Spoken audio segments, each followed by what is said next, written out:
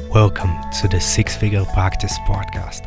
I'm Sasha Raskin, and I'm the founder of the Six Figure Practice, which is a private practice accelerator program, a business school for helpers just like you, and a community for helpers such as counselors and coaches who are building their private practice. I'm a counselor and a coach, and my mission is to help helpers thrive while changing their clients' lives for the better.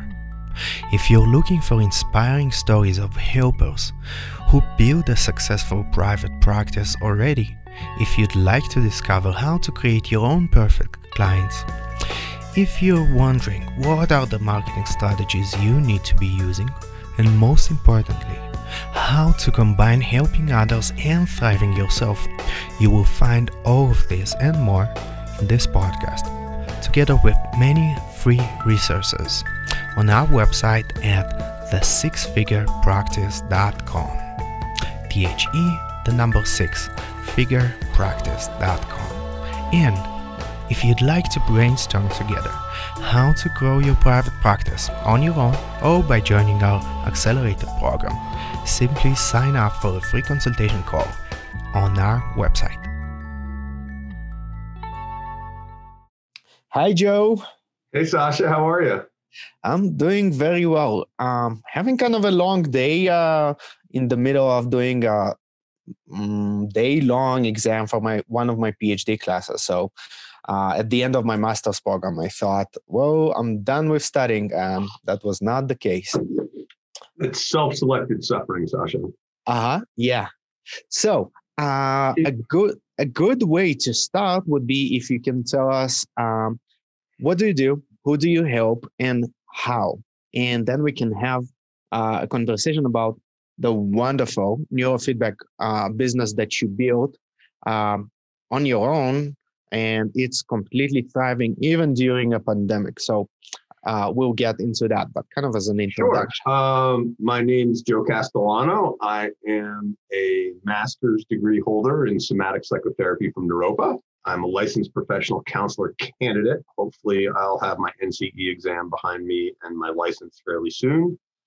I'm a board certified neurotherapist or neurofeedback therapist, if you will, and a board approved mentor of neurofeedback.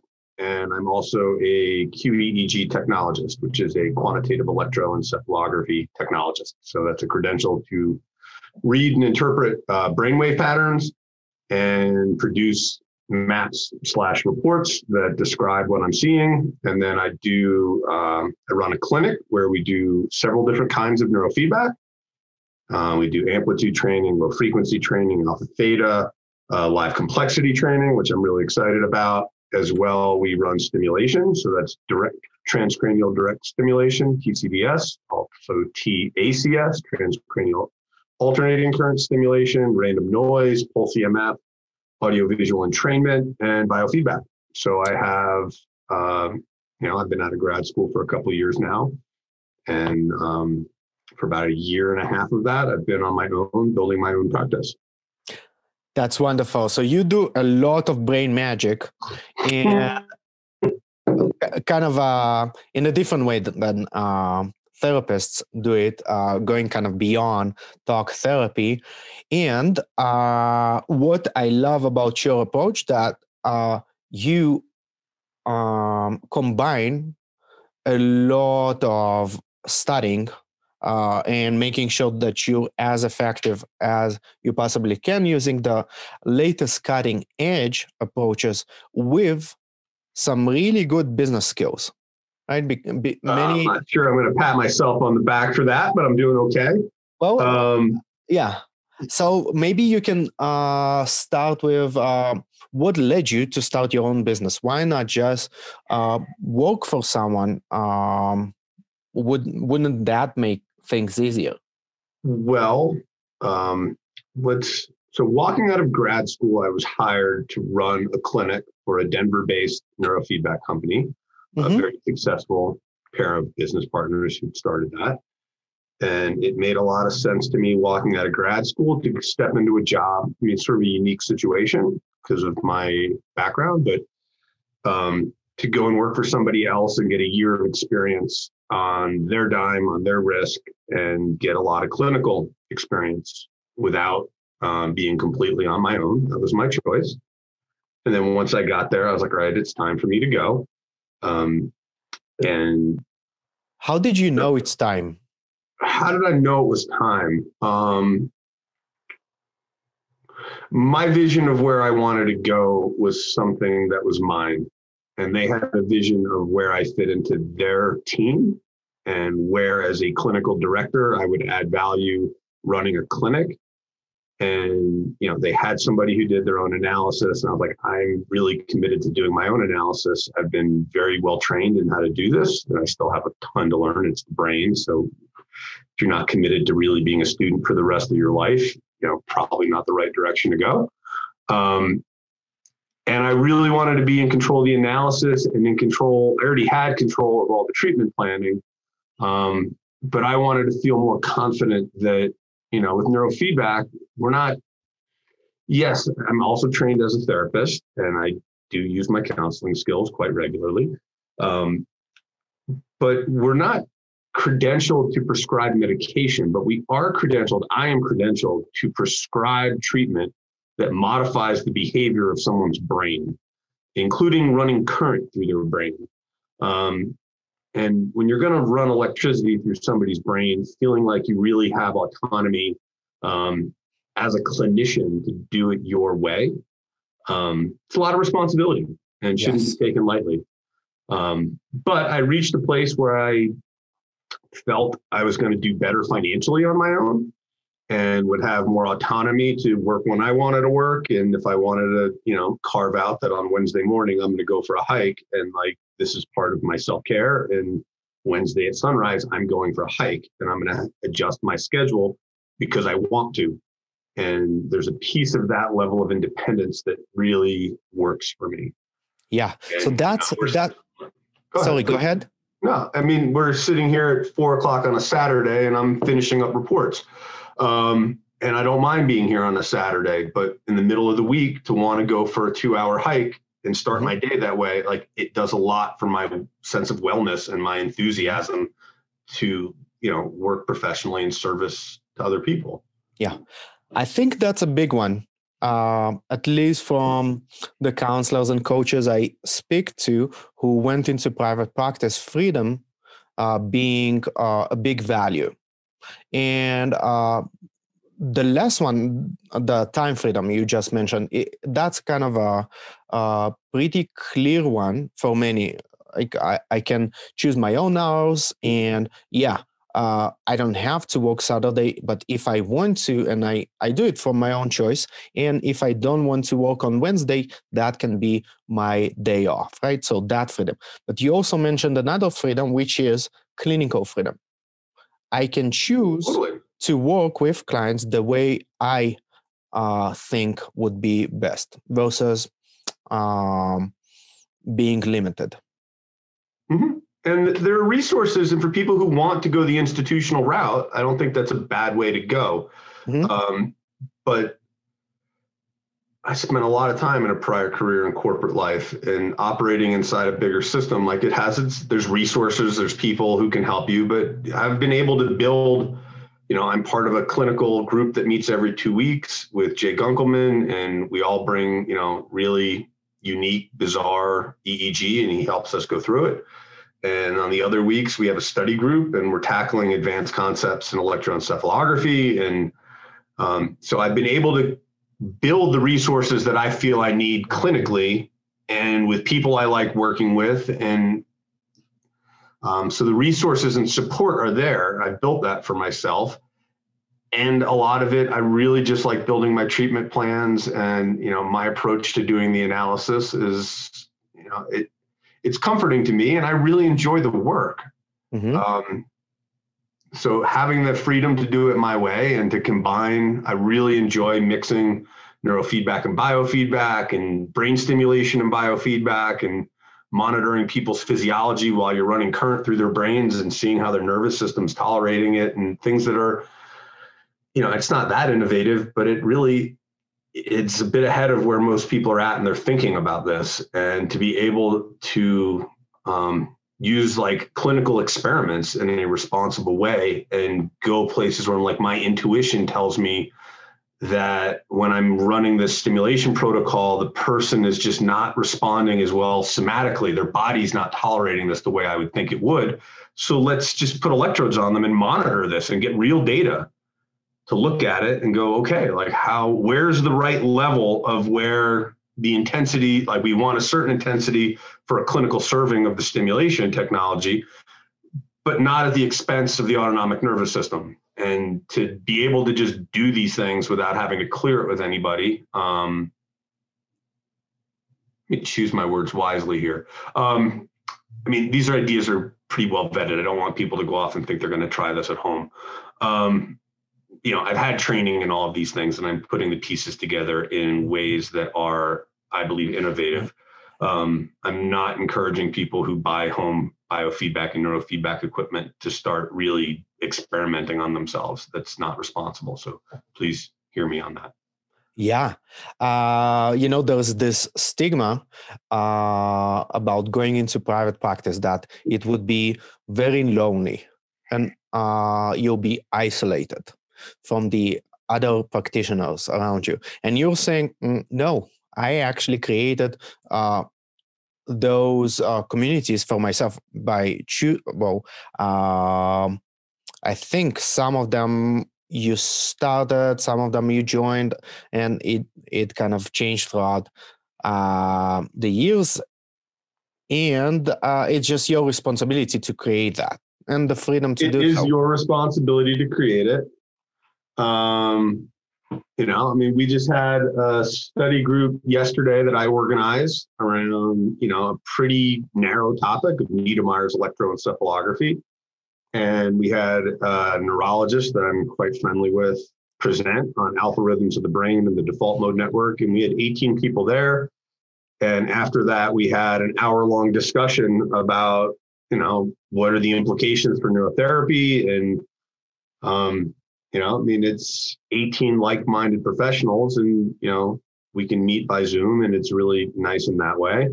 For me, I'm kind of an introvert and kind of an extrovert, depending on my mood, I guess. But generally, I'm a pretty solitary human for the most part.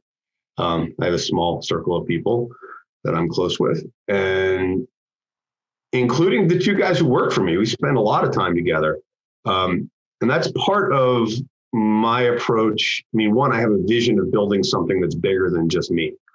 And the idea of just being in a room in a, filing closet of sorts with a lot of different clinical rooms and just being on my own, that wouldn't be my way of being in the world. So I've built something that's different than that affords me a lot of different opportunities to have close friends in my work environment, to have a hand in shaping a company culture of continued education and ethical practice and supporting each other. And it's really, that's a lot of fun for me to see, folks growing and coming along and developing their skills. And I mean, if you're going to go the independent practitioner model, you will want to give some awareness to, like, especially in, 2020, 2021, restricted exposure to people about where you're going to have that social contact, because it's really important for your brain's wellness to interact with human beings. But it can be done. And you can also have a bit more of a selection process about who gets to be in that bubble with you. Yes. So today you're already working, you grew into a group practice, which is just, once again, you can be proactive and actually create the environment you want to be working at. And it might be a good idea to join one at the beginning. So to do it gradually.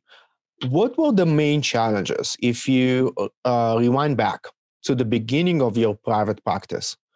It wasn't all easy. No.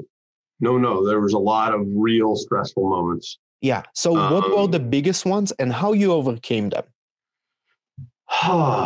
Well, in private practice, I mean, one of the big things, I mean, the work that I do is a bit cost prohibitive because there's a lot of upfront hardware and software expenses. So that was, quite a while of making a bit of money and reinvesting it and really we're only a year and a half in. So, I mean, the first year was really a growth phase and it was lean at times. And, so that would be a big one. I mean, we had a partnership with a medical doctor who was providing insurance billing for us and administrative support around that, which, really the business grew so fast in that way. But the margins weren't as good. And that business got acquired by a bigger company. So now we've gone to a cash basis and we've rebuilt it now and we're doing better than we ever have. We're trying to grow responsibly because of the current healthcare crisis. But yeah, I want to pause you for a moment because you mentioned something important. If you want, you don't have to, but you mentioned that you had a big investment upfront. Now, whether you mentioned the figures or not, it was way bigger than the investment for quote unquote regular talk therapist, counselor. Definitely. Way coach. Bigger. I mean, yes. I've got 1, 2, 3 EEG amplifiers, 2 current generators, a pulse EMF generator, another neurofeedback device. I mean, none of these boxes are cheap. And well, so how do you, what would your advice be? Many times counselors are extremely scared of taking financial risks, right? Or / investing in their business. And of course, different people have different abilities. And so far, building a business without any investment, I haven't seen that happen ever. No, there's going to be, but I mean, if your investment is like a few couches and some chairs and a few things to hang on the wall, and little things to make it a pleasant room to be in, if that's prohibitive, then you're not ready to go. And I think that it's really important. Now, I've spent 12 years in the recruiting business as a prior career, so I have a different perspective that I hope is of value to people who listen to this. Check yourself in a Myers-Briggs sense of things. Like, what is your personality?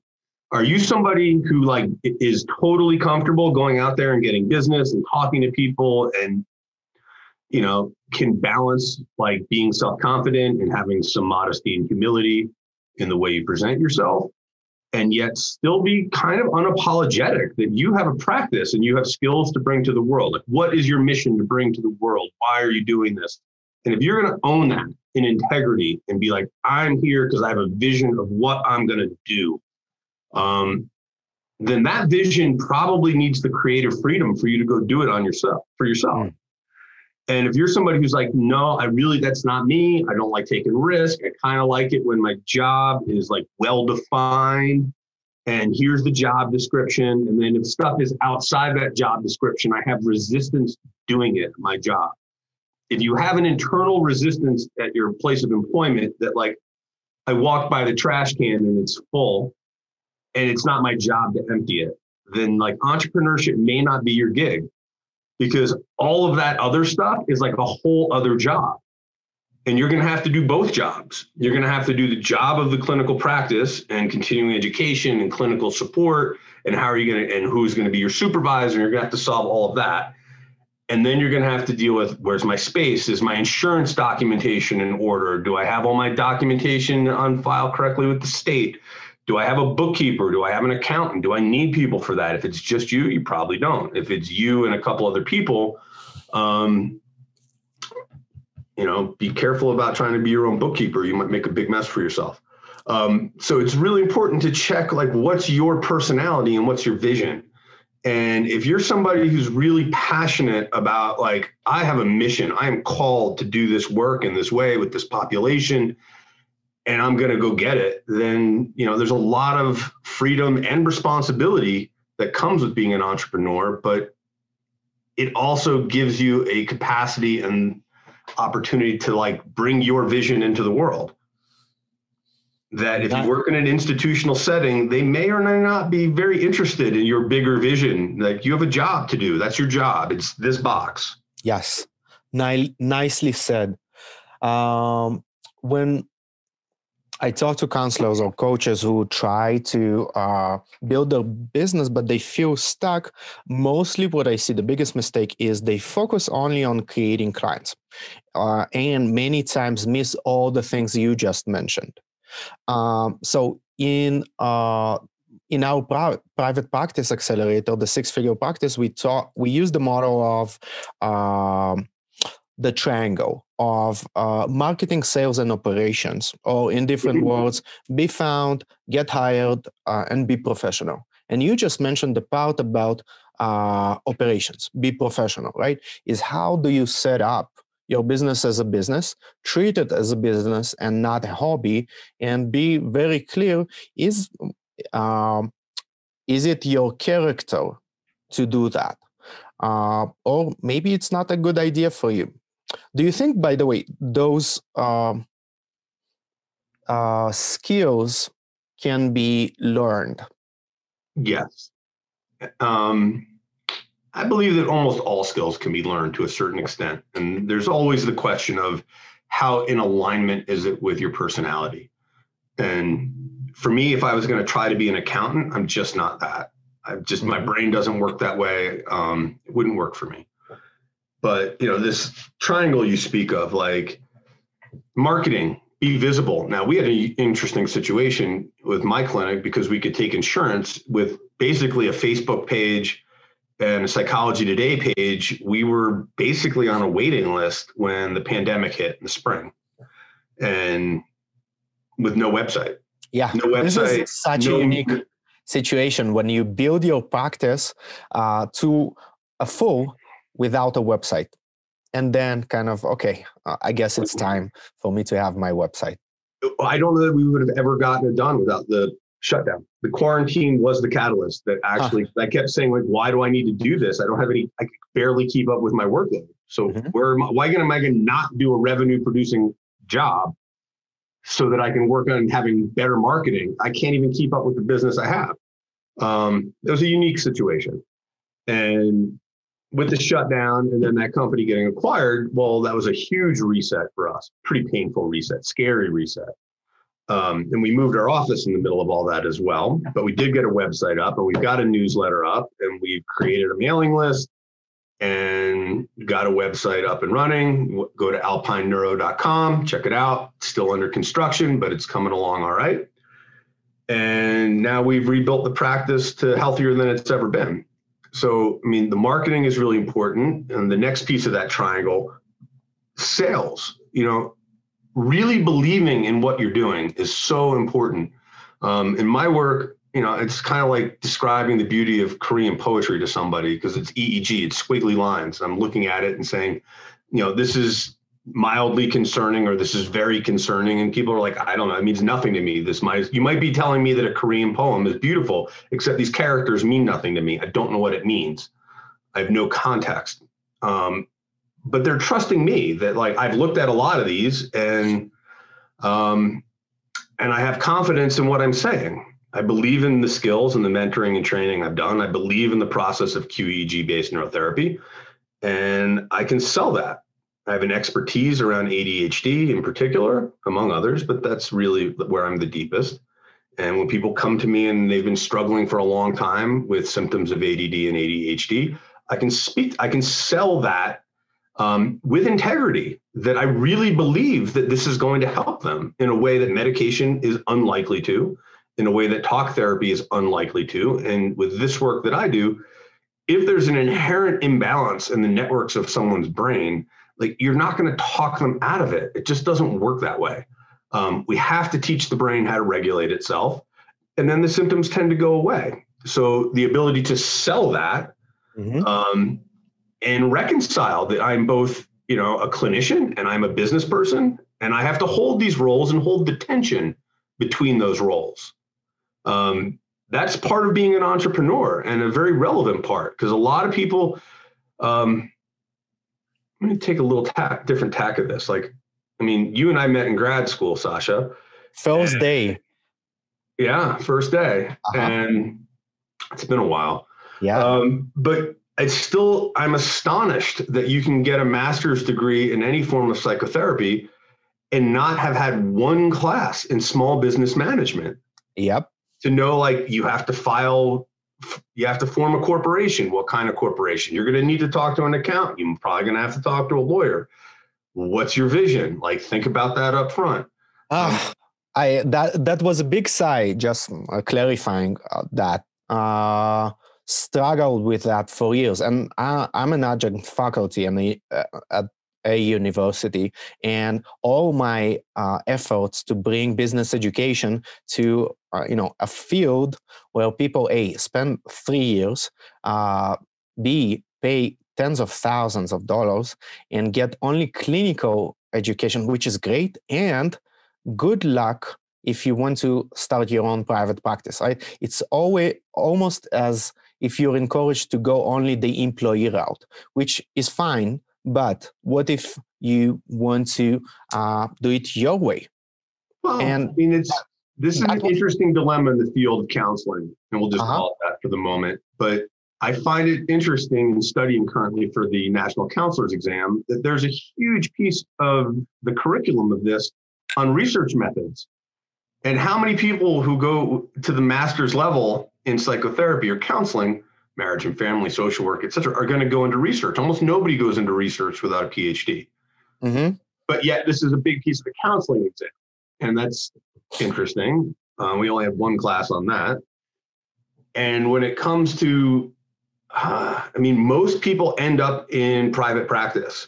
And if you really want to make a good living for yourself, at some point, unless you're going to be an administrator in a larger mental health institution, to make a good living, you're going to have to go into private practice. You're corralled that way economically. Mm-hmm. And it's pretty difficult. I think what you're doing is fantastic, Sasha, the six-figure practice, because there's so much emphasis placed on social justice, and it's so deeply important. And you shouldn't apologize about making a good living for yourself. You can't really help people if you're constantly under distress financially. I think they're so connected, actually, social justice and owning your own business, because you can create what money freedom for yourself, your family, and you're not really doing any favor to your clients if you're living paycheck to paycheck, burnout, and maybe underpaid even, or waiting for the session to end, looking at kind of being frustrated with your client, or come on already. And if you build it as a successful business, there's no limit to how much you can give, right? If I have a very successful private practice and I have pro bono clients, I have a client who pays $1, and it's all doable because my business is structured as a successful business. Absolutely. So, and we have, several deeply sliding scale clients where, we've people who come in here and they're really struggling and they can't afford it. And, as long as they can work with us on the scheduling, and I have a hard time giving away a 5 p.m. slot to a deep sliding scale client when there's, those slots are coveted and there's people who really, really want them. So, that's not fair to me to do that. But if they can come in the middle of the day when we generally have some space, and having the freedom to do that. Yes. Not needing to clear it with somebody. Mm-hmm. Like, it's just, this person is struggling. They can't afford this, and I'm going to help them. And mm-hmm. I'm going to help them because it feels like the right thing to do, which is a huge piece of why I got into doing this work anyway, because I want to help people. Yes. So. And what I noticed is that if the business education is structured in a way that's very clear, step by step, and very emphasizes implementation versus information, right? Instead of reading books, let's just build it all, set up a business foundation for your practice. Let's learn all the strategies for marketing, all the strategies for sales. It's actually not rocket science. it's pretty easy. You just need to do that. Like we have participants who post in the private Facebook group, created 2 clients like in the first week or 2 weeks, right? It's not difficult, but yeah, it takes time and effort and investment in your business. And this is, in counseling, people have a concern about like, they really want to do things right. They don't say the wrong thing or give someone bad guidance, which is reasonable. Mm-hmm. With sales and marketing, and I mean, I spent 12 years, I mean, a good part of it running a business, not just as a recruiter or sales rep, but in the recruiting industry. And in that industry, the sense of like, I would pick up the phone and call God, hand me the phone. I'll call anybody.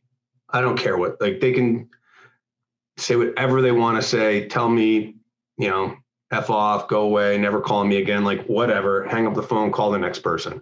And to just have a sense of like, in a Buddhist sense of it, detachment, like don't take it personally and don't need to be perfect. Like our website's constantly under construction and there's pages that are incomplete. I'm like, okay, whatever, like we'll get to that. We had to put something out there. Exactly. And in sales and marketing, being willing to try something, we started a newsletter and got almost no traction. And, one of the guys who works for me was like, I don't know, like, what's the point of this? I'm like, dude, it's not the first newsletter that's going to make it rain around here.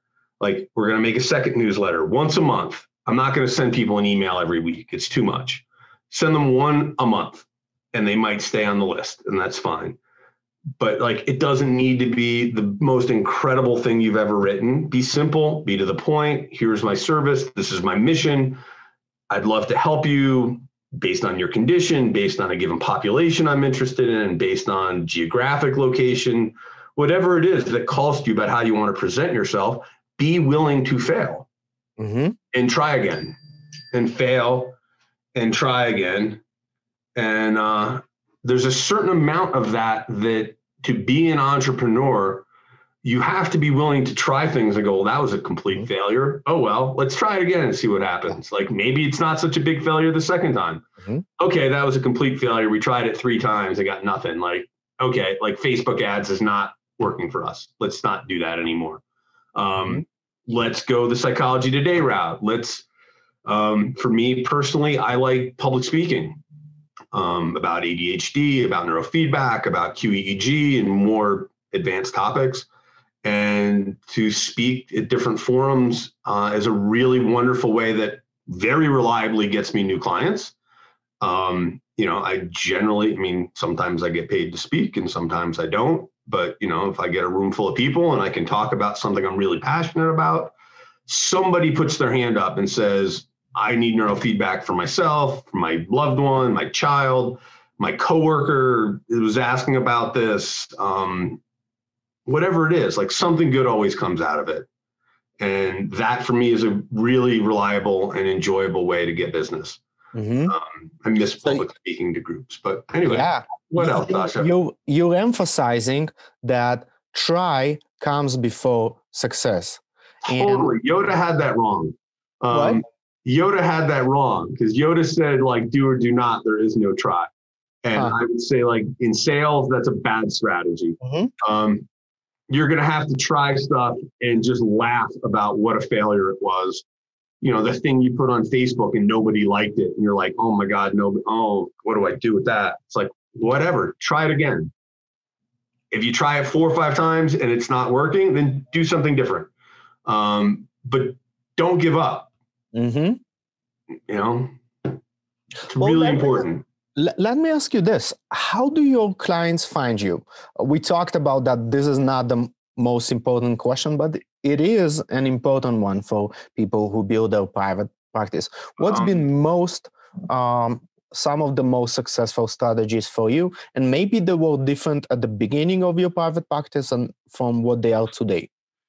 Well, I had a lot of clients follow me when I went out on my own, and, which, has a bit of an ethical pitfall for a lot of people. I didn't have a non-compete and it was, I'm still quite on amicable terms with my former employer, but so that was from go. And then when we were able to take insurance, just having a psychology page and a LinkedIn page was enough. A LinkedIn page. Can you say more about that? It was just a basic thing. Having a profile and posting some research and posting research to groups and just kind of like letting therapist communities know that I was doing neurofeedback and neurotherapy here in Boulder County, because there's not that many people who do it. Mm-hmm. Getting the word of mouth has been perhaps the best, the number one. The effects of neurofeedback tend to speak for themselves, and people often have pretty profound experiences where they, their symptoms improve quite dramatically. Mm-hmm. So word of mouth and, things where, some kid was really struggling and then he goes on a play date or to a birthday party and other parents are like, whoa, mm-hmm. Little Susie's like shifted, is just in a way more regulated place. Like, what's up with that? Johnny's in a different place all of a sudden. So that kind of word of mouth has been a really good source of business for us. And the public speaking, quite reliably, getting involved in community outreach work has also been helpful. I'd be careful with your time around that one. Mm-hmm.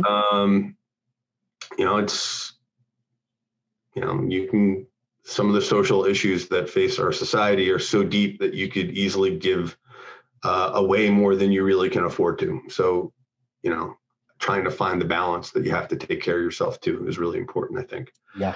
And getting the website up. And now, since I've been doing more public speaking and I'm doing more mentoring of neurofeedback, and that's really also opened up a lot of referrals for me, and getting involved in industry groups, specifically, in the neurotherapy world. And people, have a sense that I have a decent idea what I'm doing and they're comfortable referring to me. And, often if, we put flyers up at CU, which is a really good source of business. We put flyers up at climbing gyms. I've been an avid rock climber for quite a while and have alpine neurotherapy. I used to do a lot of alpine climbing, and the love of the mountains and the love of this work kind of like brought me to the name. And so that's been also a great source of referrals. And, really making a point to reach out to people, the Parent Engagement Network, the National Alliance on Mental Illness, Joy Redstone over at the Naropa Counseling Centers. You have to have this sort of entrepreneurial spirit that like a certain amount of your time and energy has got to be about building bridges to people that you're going to collaborate and refer to, and who will collaborate and refer to you.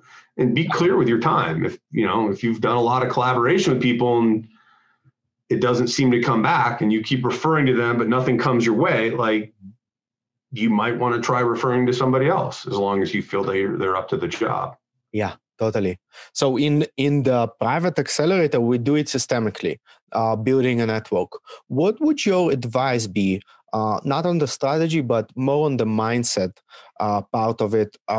If I can't even count how many times I heard counselors mention the fear of putting myself out there, right? And it can be as crippling as publishing a website, right? Because it's not like the logo is not perfect. Oh, you're pointing to yourself. Or it can be this outreach effort, right? There are so many people who can help you build your practice by referring people to you, and vice versa, right? Mm-hmm. For lack of better term, the cake is big enough, right? It's not a zero-sum game. You can grow with other practitioners together, right? And help each other create a network of people who help people. Absolutely. And in terms of mentality, how should one work with this fear of putting myself out there? Well, it's going to be different for different people. For me, publishing a website and having it be imperfect was something that produced a tremendous amount of anxiety. And I still have a lot of anxiety about what's out there because some of it, wasn't all written by me. And sometimes I'm like, well, that language isn't exactly correct. And unless people know QEEG, like they're probably not going to know that anyway. But my peers would know it. And that makes me self-conscious. For the topics that I have built slide decks for, hand me a microphone. I'm happy to get up in front of anybody. I'll be just fine. That's actually, I enjoy that. It's fun for me. Picking up the phone and calling folks and trying to build a relationship. I mean, in my world, I'm always trying to build relationships with psychiatrists and neurologists. And, many of them have very, very successful practices and they're not interested in what I have to say. But yet sometimes you just like something pops up and just follow it. When you pick up the phone and call the person and say, hi, this is me. I'd love to hear about what you do. Here's, maybe we can help each other. Would you like to have lunch? I mean, nowadays people are a little adverse to that, but maybe we go for a walk. Joe, yeah. Let's do it. I love specifics. The question was about the mindset. Yeah. And so if I could, in quick time, go through, like, there's the mindset of marketing, which, you talked about sort of a portfolio approach, which, Yes. until you know what's going to work, you're going to have to try a lot of different things and just accept that. And just, it's part of it. I'm going to try this. I'm going to flip the rock. I'm going to flip the rock. I'm going to flip the rock. Most of it's not going to work. Like, most of it is not going to work, but you don't need it all to work. You're only one person, but you need to put these, you get to get your line in the water and see what's going to work. On the sales side, a certain amount of this, and this is where I think a lot of counselors struggle, is the notion of how to put yourself in a sales mindset, that you have value. You've gone through a lot of education. You've written a lot of papers, read a lot of books, gone to a lot of lectures. You've networked, you've swam in this stuff. Like, you have gifts to give to the world. Don't sell yourself short. Really think about what your time is really worth, and then ask that and say, this is what my time is worth, based on what other people are charging, based on what the market can bear, without gouging people. Like, unapologetically, this is what my time costs, and I can decide that I'm going to negotiate or not. To share a story before I get, that somebody comes in an M series BMW and wants a sliding scale on the rates. I'm like, dude, you drove up here in a $60,000, $70,000 car. Why should I drop my rates for you? I'm trying to make a living here. Because it's expensive. The BMW it is expensive, and they're welcome to ask. And, being clear as a salesperson, as a business person, where you're willing to bend and where you're not. And so being clear on your boundaries. And part of healthy boundaries is your own boundaries, and being willing to walk away. If something doesn't feel right for you, if you feel like, hey, this person's taking advantage of me, listen to that a little bit. Yeah. You can take it to your supervisor if you think you need to, or professional support group. But the mindset of having a vision, working on that vision diligently, and like finding the joy in it, of just the unknown. You just don't know. With counseling, people come in, you don't know what's going to come in the room when they walk in the door. But it's different when you have to like go out into the world and project yourself and say, hey, look, like, I think what I'm doing is really special, and I'm calling in these kinds of clients and this population, and this is what I'm charging. And, when you talk to people, like, you might want, if you're going to have a real referral relationship with people, you might want to like get clear with each other about like, hey, where's your sliding scale limit? Like, if it's the person can't afford to pay this, where might you not be interested? These kinds of conversations are often awkward and uncomfortable, but it's really important to be willing. As an entrepreneur, you've got to be willing to discuss the business details of your business appropriately. And, if you're going to take on, as I did, I've got an office, I have 2 people working for me. We're looking to hire a third. Something to remember as you grow, and like, yes, there's an economy of scale, and if it all works out, you can do better than you would have done on your own. But as an entrepreneur, if you have some ridiculous thing like we've encountered in 2020, where all of a sudden, the market goes against you, like, you're the person who eats last. Everybody else. So important, Joe. I specifically am talking about how you pivoted your business and how flexible you are and able to adjust to external circumstances. I listened to this Dan Kennedy program, and he was talking about that crisis doesn't necessarily hurt businesses.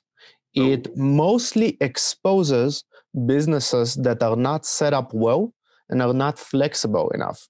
We have one participant in our private practice accelerator who is offering massages, like that's his thing. And COVID hit, and he cannot touch people, right? Especially at the beginning when we were cleaning surfaces all the time. That was like the big thing, right?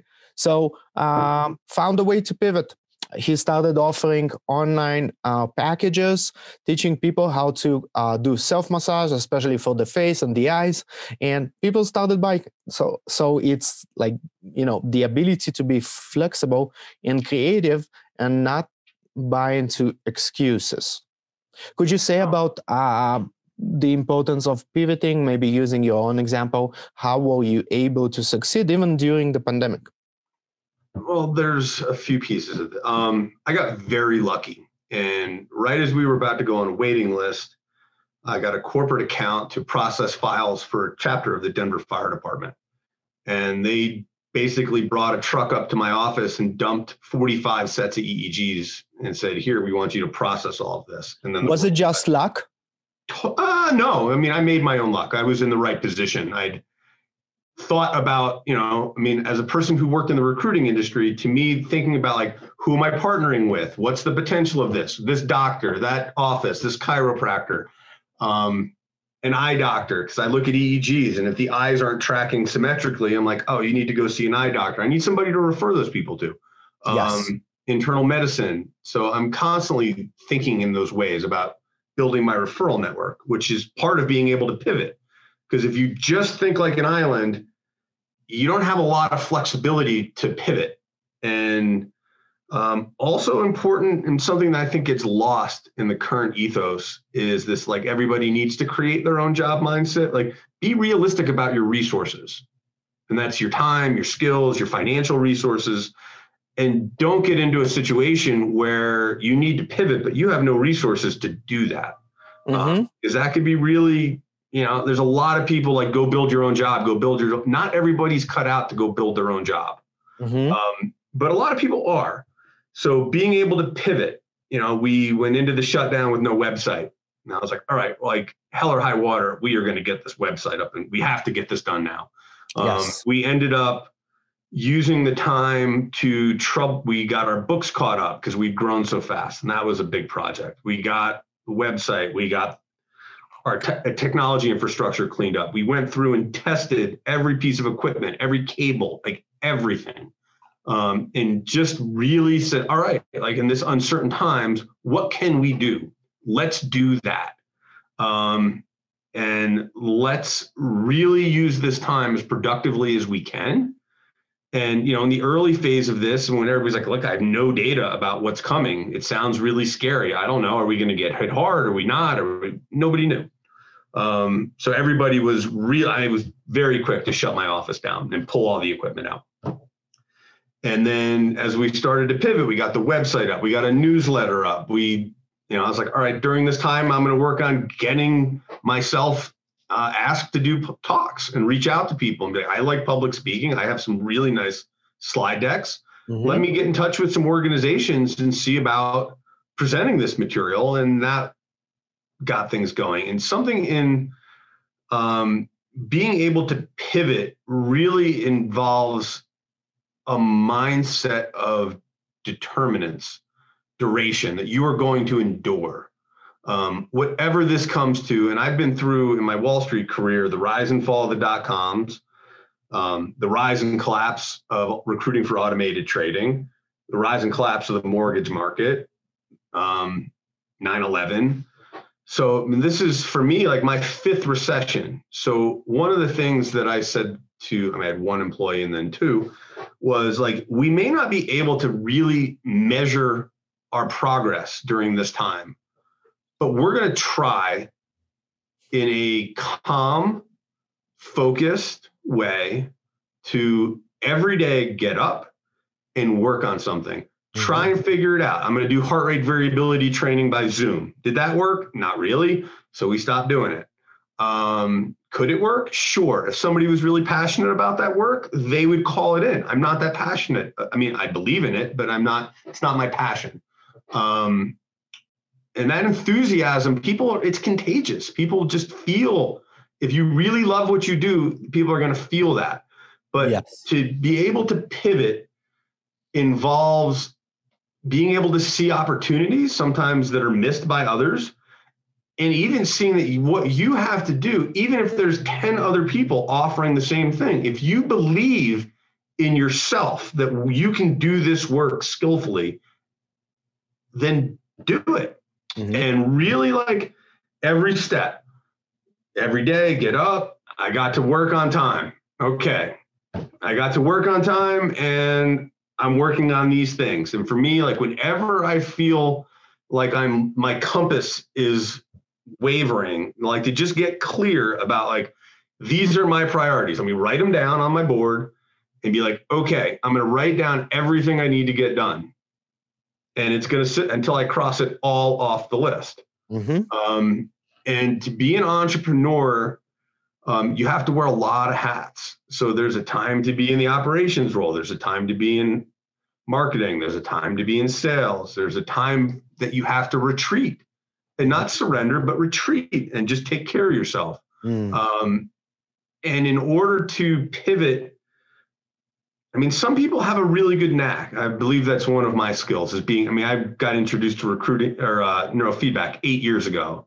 And just instantly I was like, this is going to change everything.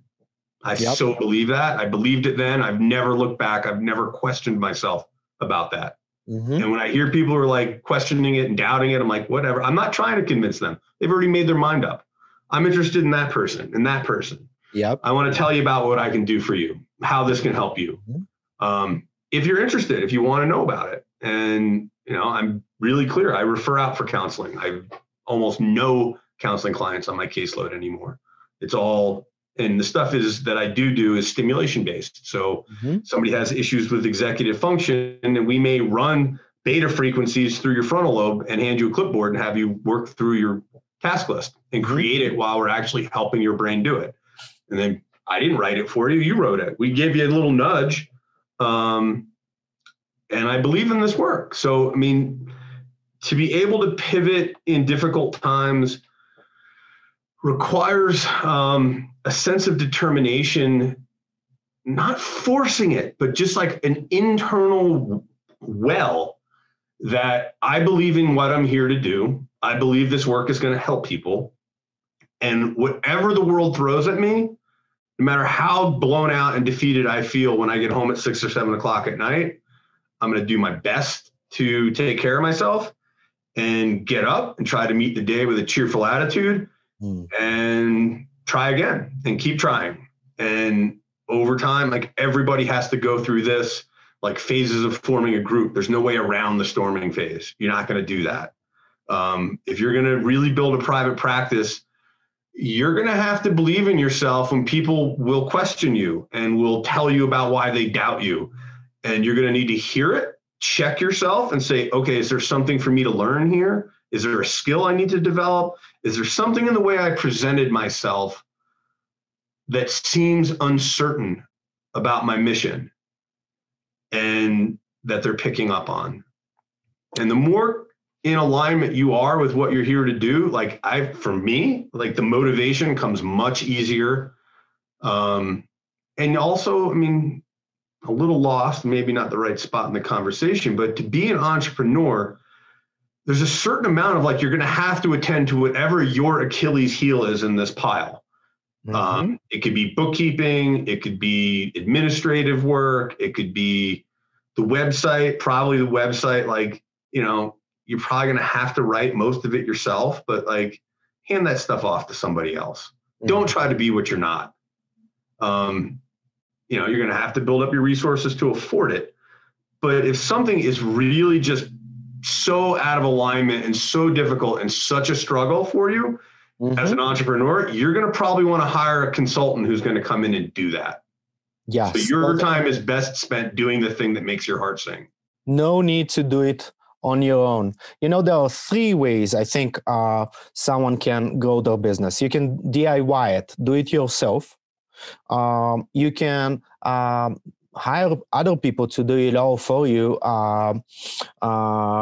done for you, DFY, or you can do it. You can go with the DIW approach. Do it with you, and I probably got the acronyms totally mixed. That's my ADHD speaking out here.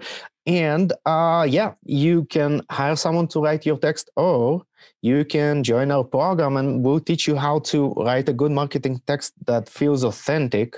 And it's not a rocket science. You don't have to do this alone. And I don't think it's a coincidence, Joe, that you built you reached a point of waiting list, I think in less than a year or so, because you had all this business experience that many counselors and coaches and people who go into private practice are lacking. So whether it's with us or with someone else, definitely advise anyone who listens to this right now to go and get that education. You already know how to help people. Now you need to, if you go into your own private practice, learn how to get those people to help. I had a 12-year prior career in recruiting. So I came up the ranks as a junior recruiter, senior recruiter, sales rep, senior sales rep, time at a large hedge fund on the corporate side, 7 years of running my own recruiting business and managing a team of people who are doing this work.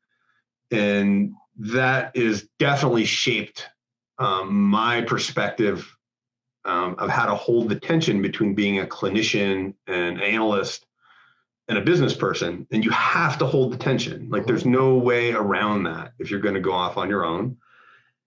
And you're going to want to think about, what Sasha said, this wraparound and getting your mindset to I would refer for this. Well, then you need a person in that box. Yes. I would refer people for that. Well, then you need to go get a person who's in that box, and you're probably going to have to go get them.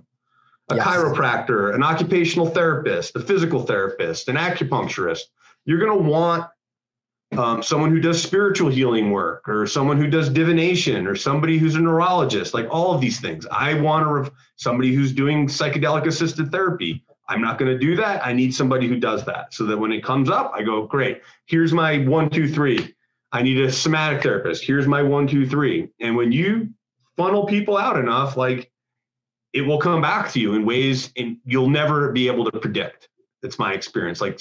Trying to predict who's going to refer who or what, or Sasha gets an account, and the new account that he's got has got a group of people, and those group of people and all of a sudden I get a pile of referrals.